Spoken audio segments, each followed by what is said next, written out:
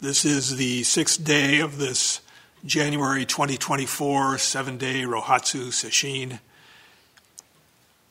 And for Teisho today, I'm going to read again from Charlotte Joko Beck from her final book that was edited and published after her death, entitled Ordinary Wonder, Zen Life and Practice.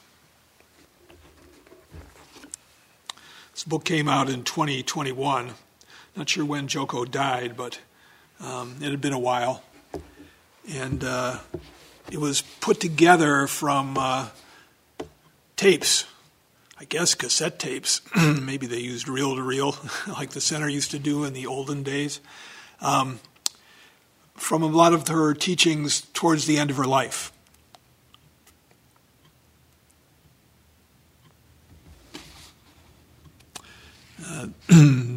They all went to her daughter, who went through and got them digitized and transcribed and edited into the form of this book.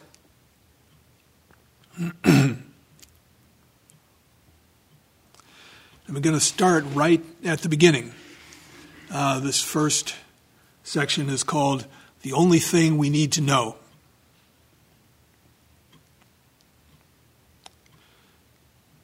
She says, there is only one thing we need to know.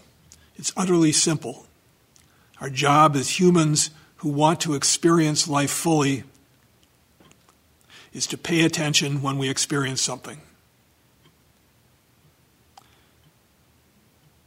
To do this, all we have to do is to begin to be who and what we really are. That's it. We just have to be who we are, apart from all our ideas and our systems of dealing with life. As everyone here knows, that's a little more difficult than it sounds. We have this idea that we have to be something extra. We're just not comfortable being who we are. There's that saying, comfortable in your own skin. It's a wonderful change to come over one, to be okay with who you are. Who else are you going to be? I think Oscar Wilde might have said, everyone else is taken. We just have to be who we are, apart from all our ideas and our systems of dealing with life. That sounds delightful, right? No way. Being who we really are means when we feel upset about a situation, when we are hurt or angry, could add scared, bored, embarrassed, ashamed, frustrated.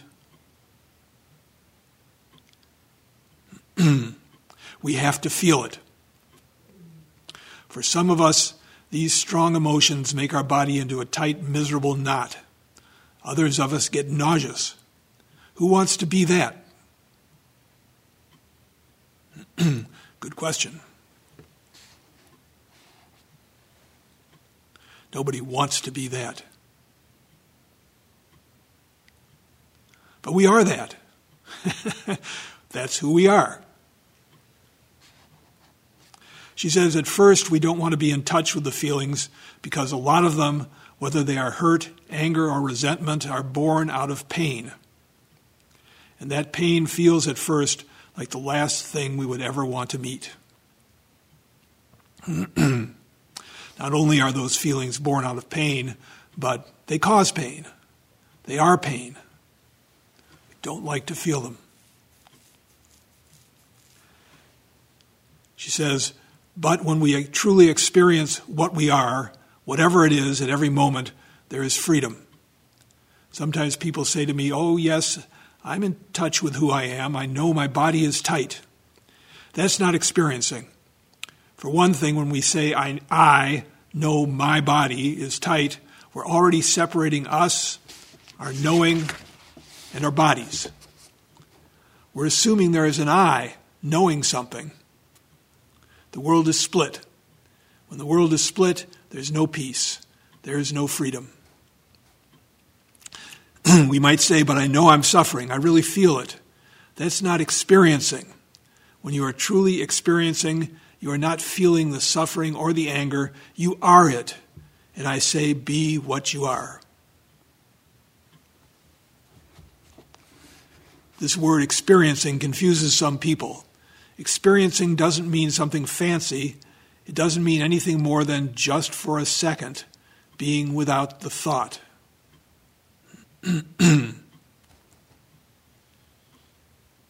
Just for a second.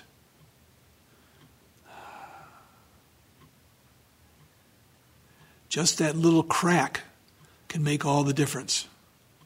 We always look at practice and think, how on earth can I possibly keep my mind straight and true day after day? How can I hold it together? If you're holding it together, you're already lost.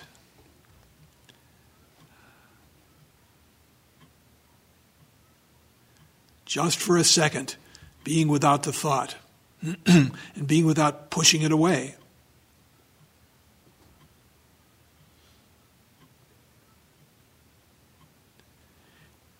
Experiencing is whatever you are when you're not thinking about yourself.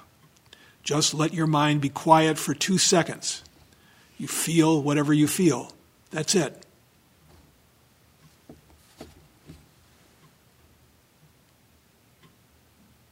Two seconds here, 2 seconds there. Starts to add up to 4 seconds.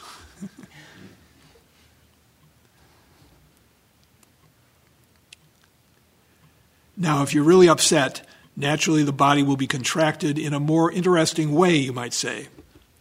But most experiencing doesn't feel like anything much.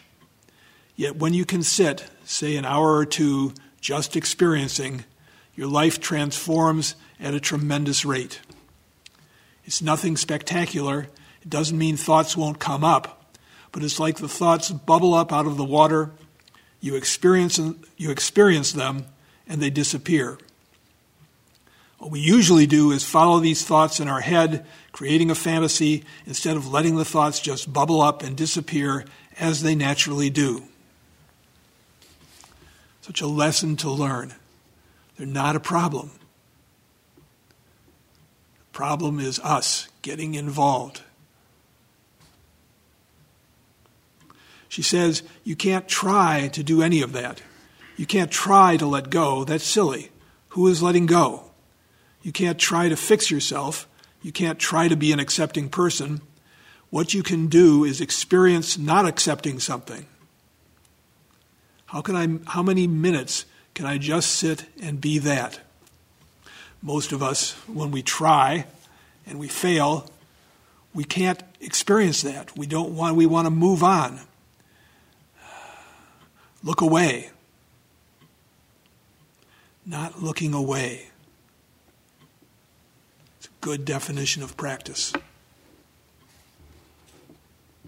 How many minutes can I just sit and be that? Most people can do it for about 3 or 4 seconds. The more we experience, the less we need things to be different.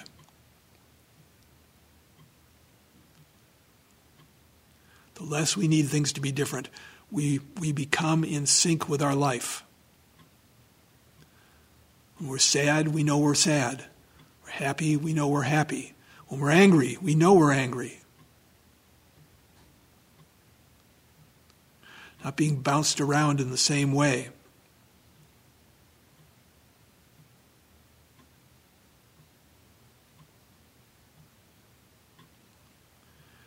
The less attached we are to judgment. And needless to say, a life that grows from that kind of practice is more compassionate, more open, and more peaceful.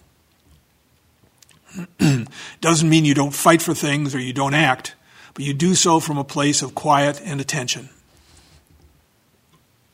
Going into real experiencing can feel like a tremendous loss, and it is a loss. It's a loss of who we believe we are. We lose what we think of as our identity. That's frightening. Of course, we don't really lose anything. But what we're afraid of is that we have to give up all our ideas about I'm this, I'm that. I have to have this, I have to have that. He doesn't love me. It's a terrible life. In experiencing, there is none of that. We could say there's no keeping score. Most of us are keeping score. Here's how my day is going. Here's how my practice is going. Got to pay attention to my practice so I know how it's going.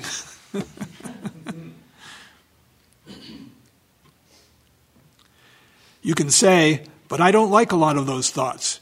You may not like them, but they're familiar. We'd rather be with the familiar than to keep diving into the unknown. That's why practice is hard, but it is possible. Familiar thoughts, thoughts about time.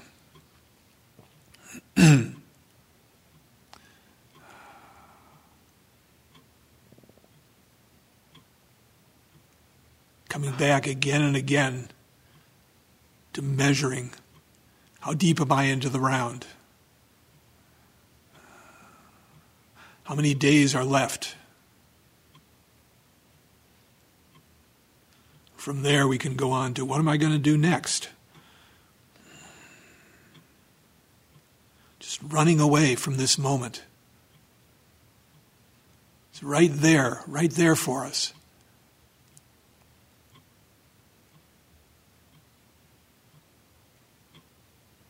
Even though we don't like those thoughts, it doesn't make us feel good to measure time. We're habituated. It's familiar. It's a unthinking reaction. Get a little uncomfortable and all of a sudden the mind goes off.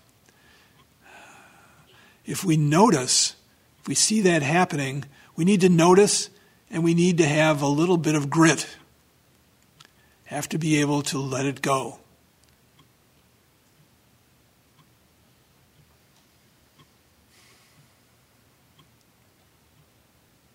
Sometimes it has to happen a lot. It has to be in our face before we find the grit to let it go, to drop it. And she says that it's frightening. Because that's our nest. All those little thoughts, our own particular little ways of filling in the space. Because we don't want to be in the space.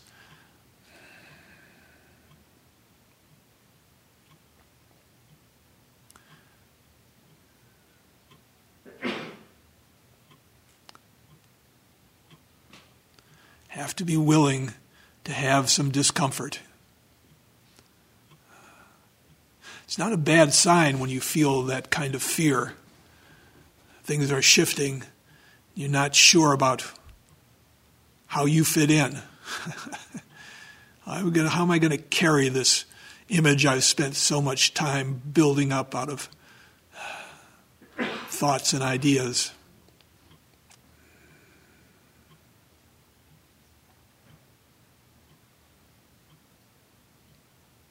We're afraid of freedom. Afraid of letting go. We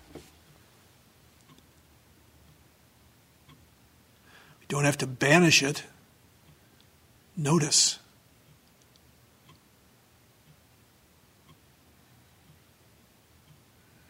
Come back. Come back to the practice, whatever it is. Back to Mu. Back to this, the breath.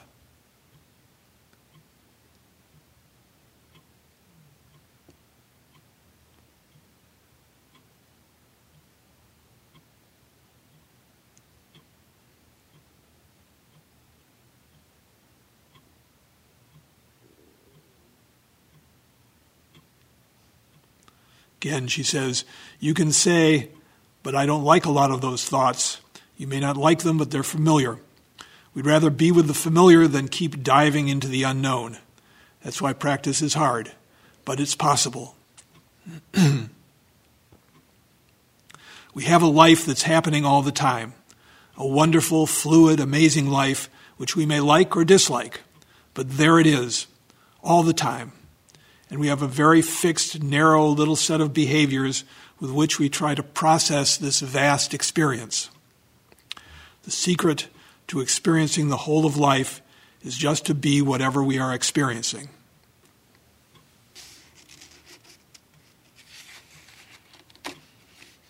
Say we manage for a few minutes to feel whatever we feel as opposed to running from it, thinking about it, analyzing it, taking a pill, getting drunk, or whatever.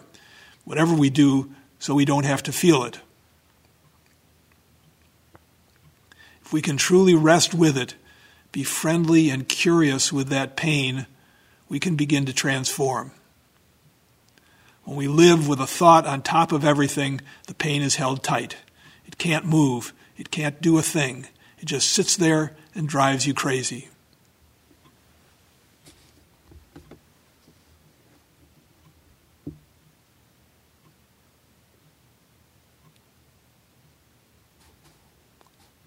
When we can let go of the thought-based personal desire for things to work out in a particular way, for the first time, the pain that we feel can begin to open up.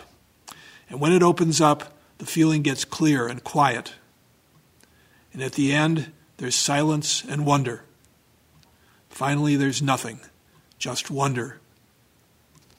Underneath all of our difficulties, there is this well of silence, which is real wisdom. Whatever you want to call it, it's there.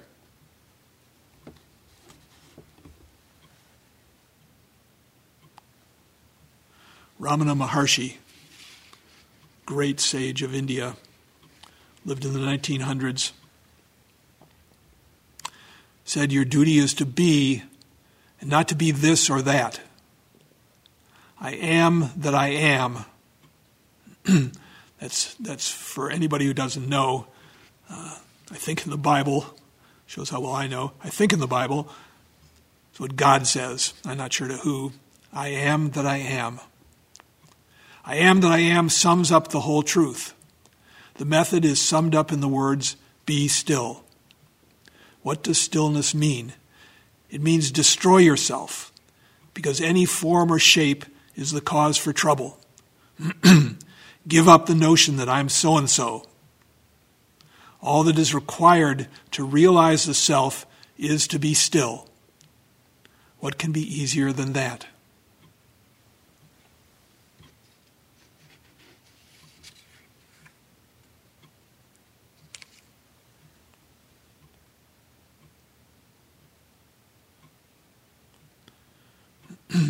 Underneath all of our difficulties, there is this well of silence, which is real wisdom.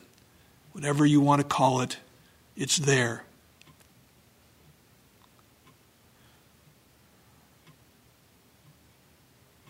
That's why Ramana Maharshi says, what can be easier than that? It's always available. Our experience is always right there.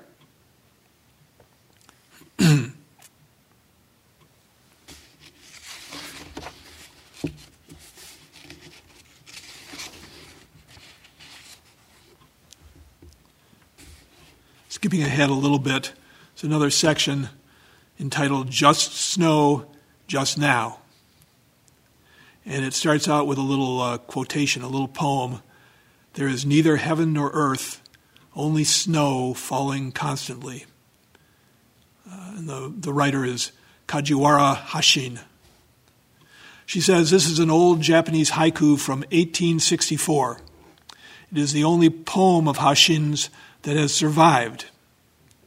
You may think, isn't that nice? The snow is always falling. But let's change that a little bit. Suppose I'm sick, and this poem went, there is neither heaven nor earth, only illness pounding steadily. Or there is neither heaven nor earth, only old age approaching steadily. Sometimes people come to the Zen Center and ask me if I know the meaning of life. Well, of course I do. Only snow falling constantly. There's only illness, only separation, only clouds, happening and happening and happening. Life isn't miserable or terrible. It's just what it is. And that can take the form of severe misery at times, tremendous joy at other times, or some feeling between the two.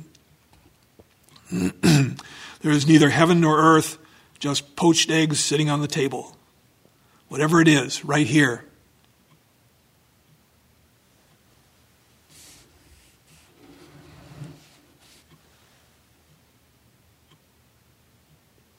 Think of the Chinese master who had an awakening experience and said, it's as if I have a feed bag, one of those horses' feed bags. Wherever I am, I can eat my fill. Life is bubbling up continuously.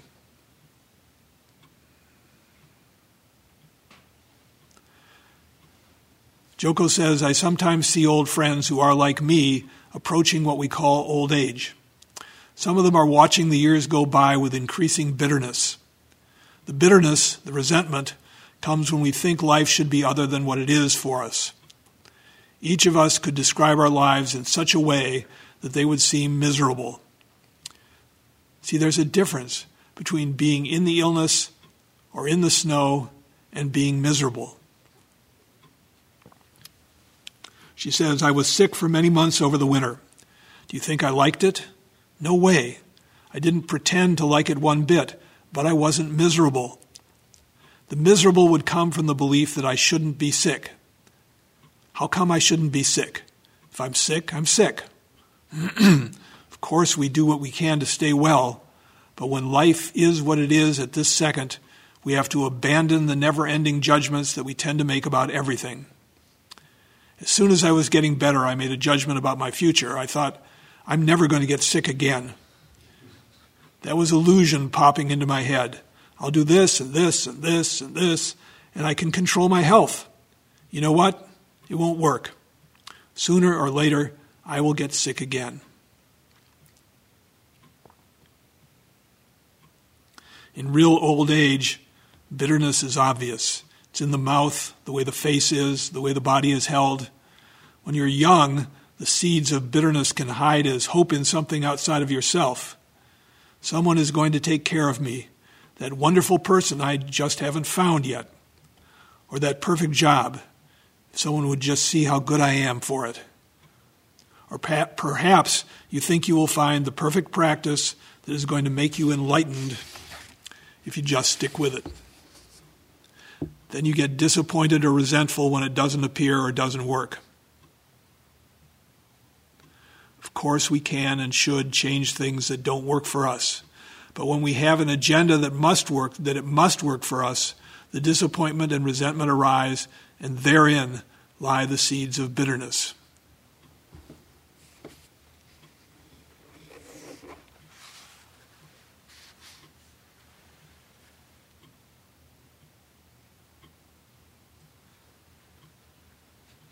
It's that agenda.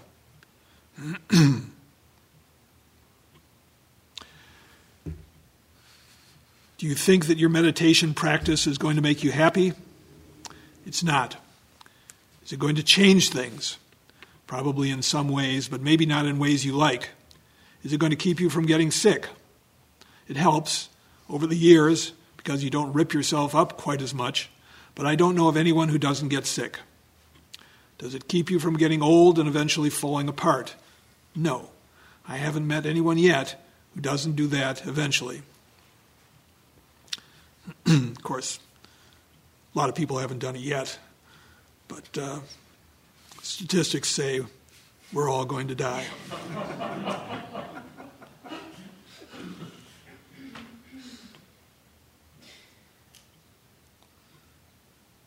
There is neither heaven nor earth, only blank.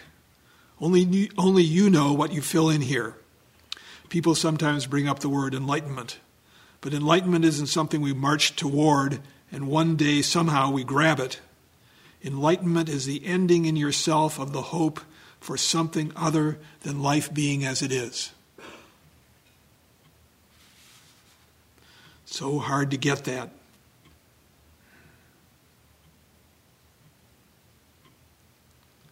None of us want to give up hope. Being hopeful, then losing hope, then gaining hope. This is another form of the snow falling. Only hopes arising and being crushed. There's a film called Dead Man Walking about a Catholic nun who's working with a man on death row. At the end of this film, someone says to her, "I wish I had your faith." And she says, "It's not faith, really, it's work." I thought that was a very insightful line. What is the work? You could see her struggle with herself and her own reactions as her relationship developed with the person on death row. It wasn't easy for her. He was obnoxious and unkind. There was neither heaven nor earth, only in the case of this man, nastiness and arrogance appearing constantly. The film showed the work she had done that had enabled her to care for him as he was. Some people are not easy. We don't want to care for people as they are. We want to care for them after they've made a few changes. Just a few. Then we might consider it. Think about the difficulty working with people with personality disorders. I know of good psychiatrists, psychologists who've refused to do that. It's just too hopeless, and they're too unpleasant.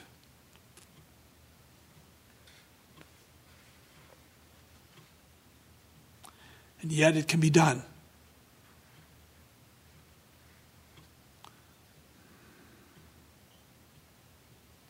When Roshi Kapleau came back to this country from Japan, there were a few articles about him that in the New York Times, other places as well. And in one of them, talking about his experience in Zen and what was different, talked about being able to see the beauty in an angry face.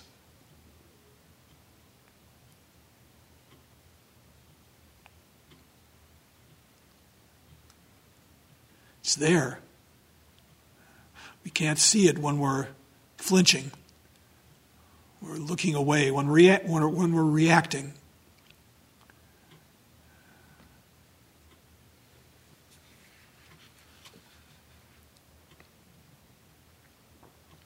She said the Catholic nun had to give up hope that the man on death row would be different than he was.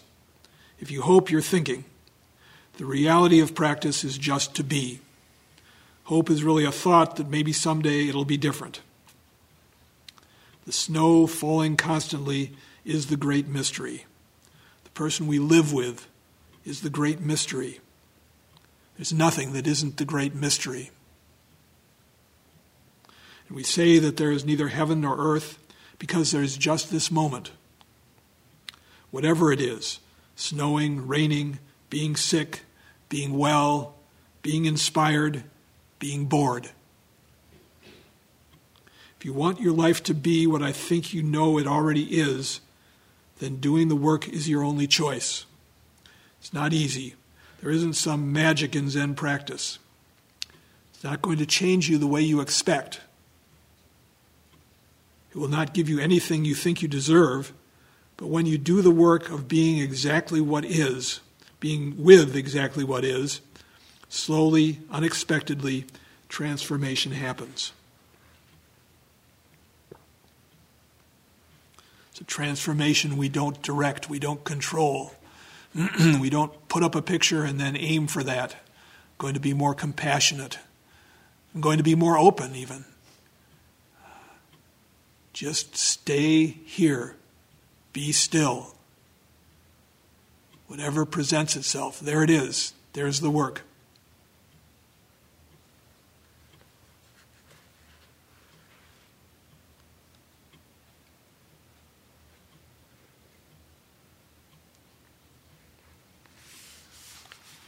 Next section is called Up, Down, and the Space in Between.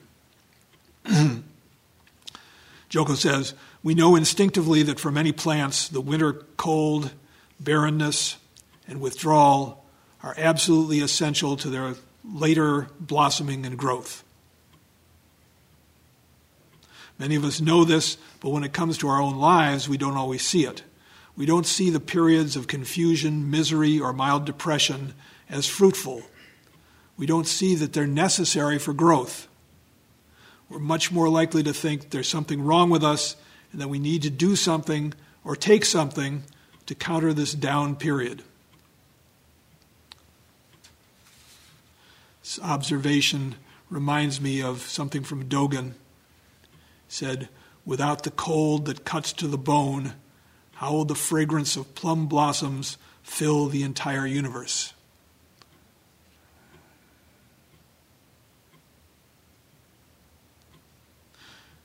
Joko says, the minute something's wrong, we run to the doctor and see if we can't get a quick fix. This is one of the reasons antibiotics are so overused that they're losing their effectiveness.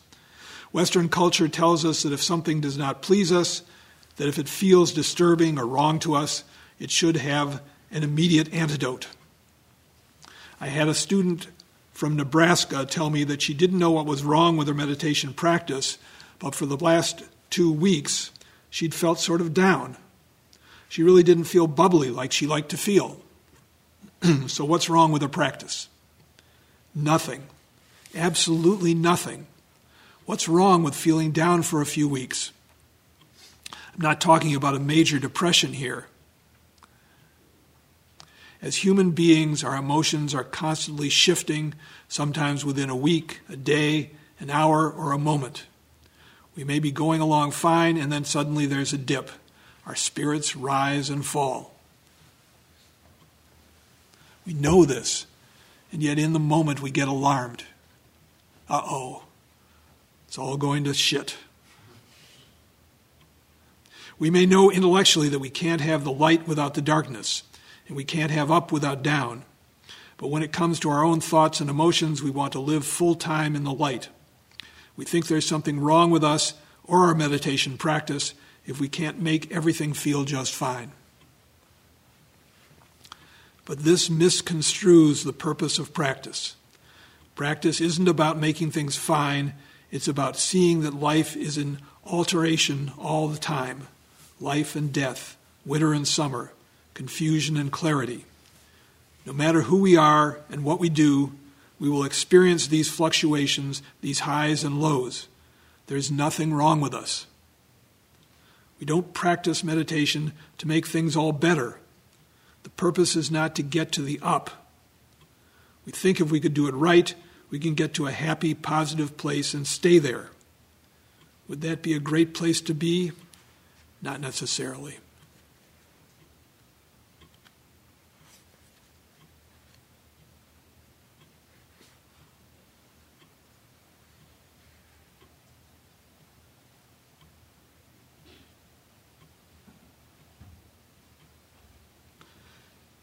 We practice so that we can be at peace at any point, no matter where we are in the up and down curve of our lives. With practice, we can see with more clarity and be present with what is, whatever it is, right at this second. All sounds great in theory, but when the down dip happens to us, we don't like it. That's fine. We don't have to like it.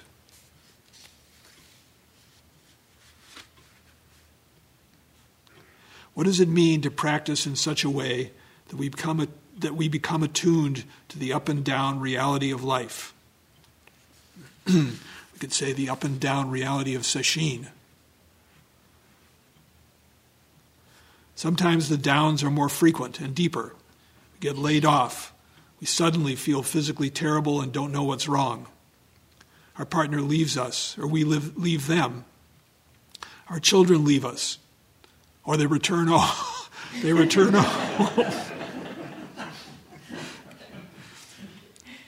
With age and illness, sometimes the dips come more often. But our learning accelerates because we begin to understand that life is swinging up and down all the time. It won't just stay still so we can feel good. It's that foolishness of wanting things to stay the same, to stay good, that keeps our lives from being joyful. It's resistance, another way of putting it.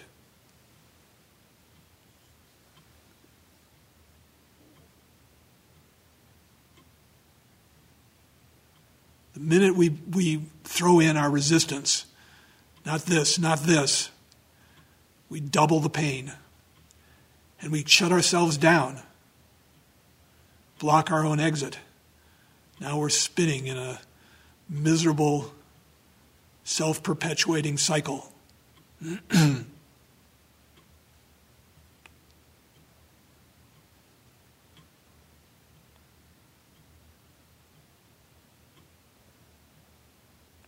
Reminds me of what DeMello said yesterday about someone leaving. The melody that was playing is replaced by a new one, which is also delightful. It's always life unfolding, snow falling.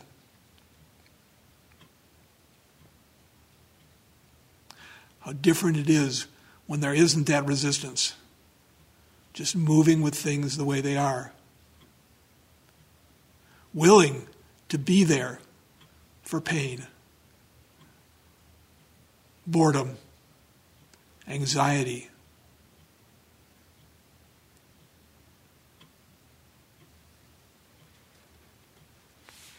Joko says, to be joyful is to be at whatever point on that up and down swing that we are. We're always going to be somewhere. That doesn't mean we don't take care of things like losing a job or being ill. We take care of what needs to be taken care of, but without the demand that it be taken care of right now, immediately, and forever. The thought that I should be joyful at the bottom of the trough is a thought. It's a concept. Could add that it's a habit. The reality is that when we experience the moment fully for whatever it is, joy is revealed. But we don't have to do anything for that reason. We don't have to do anything for that reason. Joy just is, available at any point.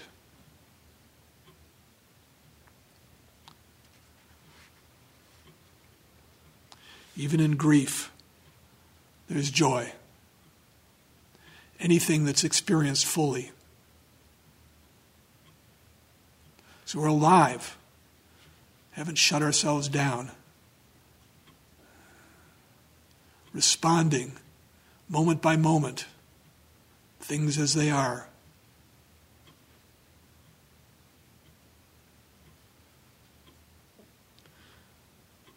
She says that joy is available at any point. When we can be absolutely just where we are, there is a surprising and easy joy. This is a very basic thing for all of us. When we understand practice as being okay with what is, that leads to joy. Joy doesn't mean the same thing as happiness. In the United States, we have so much wealth and so many material advantages that we tend to think happiness is our right. And we like our gadgets. We think we can gadget our way to happiness. For the first time in my life, I have a dishwasher. I always thought that cooking for one person, I didn't need a dishwasher. There were just a few dishes, but I love that dishwasher. It's just wonderful. And I see that if I didn't have a dishwasher, I'd be all right. I'd adjust to that in a day or so.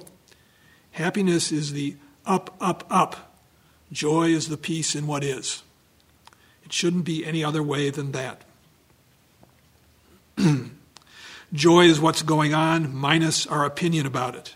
It means that life and me, we're the same thing. It's just, that's what's going on. That's joyous. As Ajahn Sumedho says, right now is like this.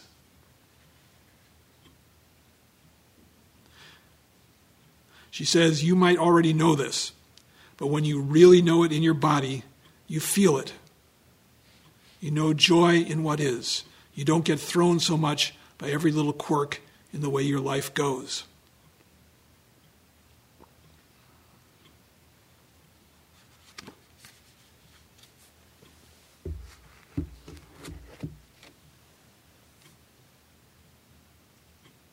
When it's like this, and we're there,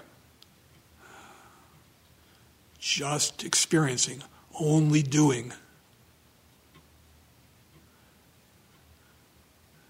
then we begin to have a real confidence in the path, in our ability to do what needs to be done. We're no longer hung up on whether we get a result or not.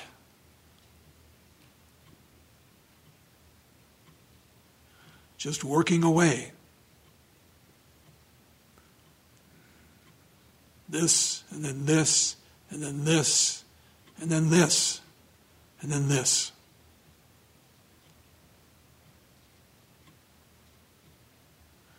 So much of our trouble is optional.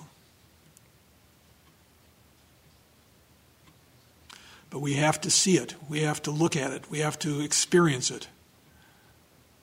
Feelings of dread or anxiety. When they come up, don't half look at them and run off into thoughts,